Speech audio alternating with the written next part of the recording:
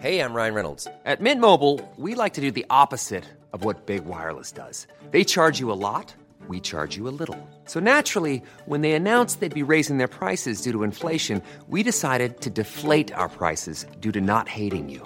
That's right. We're cutting the price of Mint Unlimited from $30 a month to just $15 a month. Give it a try at mintmobile.com/switch. $45 up front for 3 months plus taxes and fees. Promo rate for new customers for limited time. Unlimited more than 40 gigabytes per month. Slows full terms at mintmobile.com. Good afternoon. This is Brooke Howard with the Daily Beast. It's Wednesday, March 10th, and these are the top stories the Chi-Chi team is watching right now. It's problematic that it even took this long.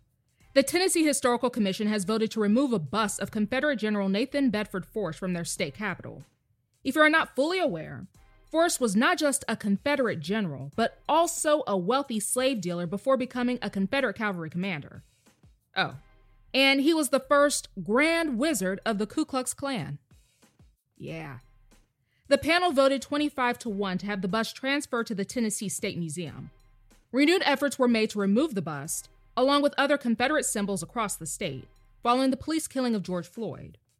I want to know, though, who that one person was who did not want the statue removed.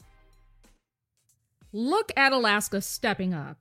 The state is now the first in the U.S. to allow all residents access to the coronavirus vaccine.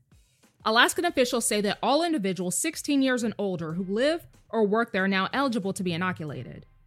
Alaska has fully vaccinated 16% of its population, the highest in the country.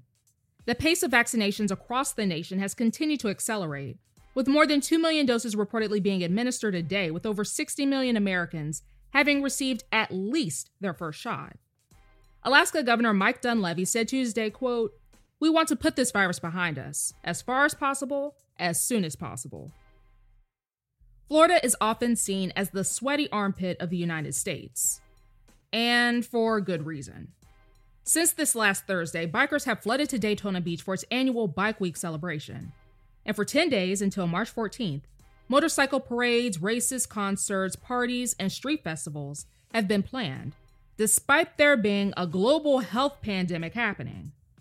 Anywhere from 300,000 to 400,000 bikers are expected to be in the city.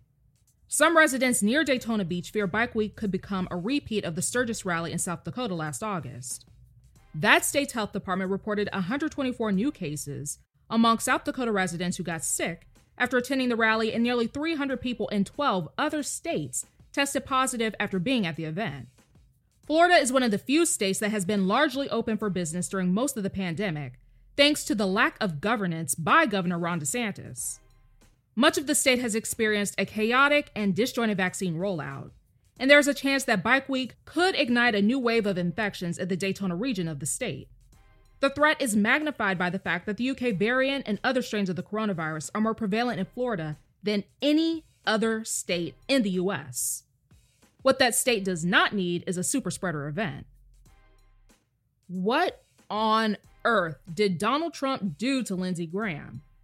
The South Carolina Republican senator says that he's afraid of child immigrants coming to the United States because he's fearful that they could grow up to be terrorists. Graham, who, in case you were at all confused, is a grown-ass adult, spoke to Sean Hannity on Fox News Tuesday night. He told the right-wing news pundit that he's fearful of President Biden's immigration policies. Graham called it a humanitarian crisis that, quote, eventually is going to be a national security crisis because they're children today, but they could easily be terrorists tomorrow. Apparently, this man does not consider the people who attacked the Capitol in January as terrorists, because they were definitely homegrown. Nonetheless, Graham went on to warn that, as the 20th anniversary of 9/11 approaches, quote, Al-Qaeda and ISIS would love nothing more than to hit us again. I guess he didn't realize that none of the 9/11 terrorists were children. Maybe?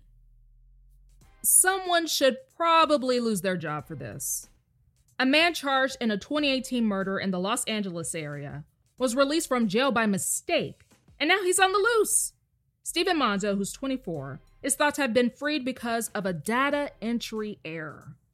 Monzo was later spotted in jail attire, running across the 101 freeway in downtown LA. That's all for today. Check back every weekday morning and afternoon for more of the news you need to know. Find us wherever you listen to podcasts.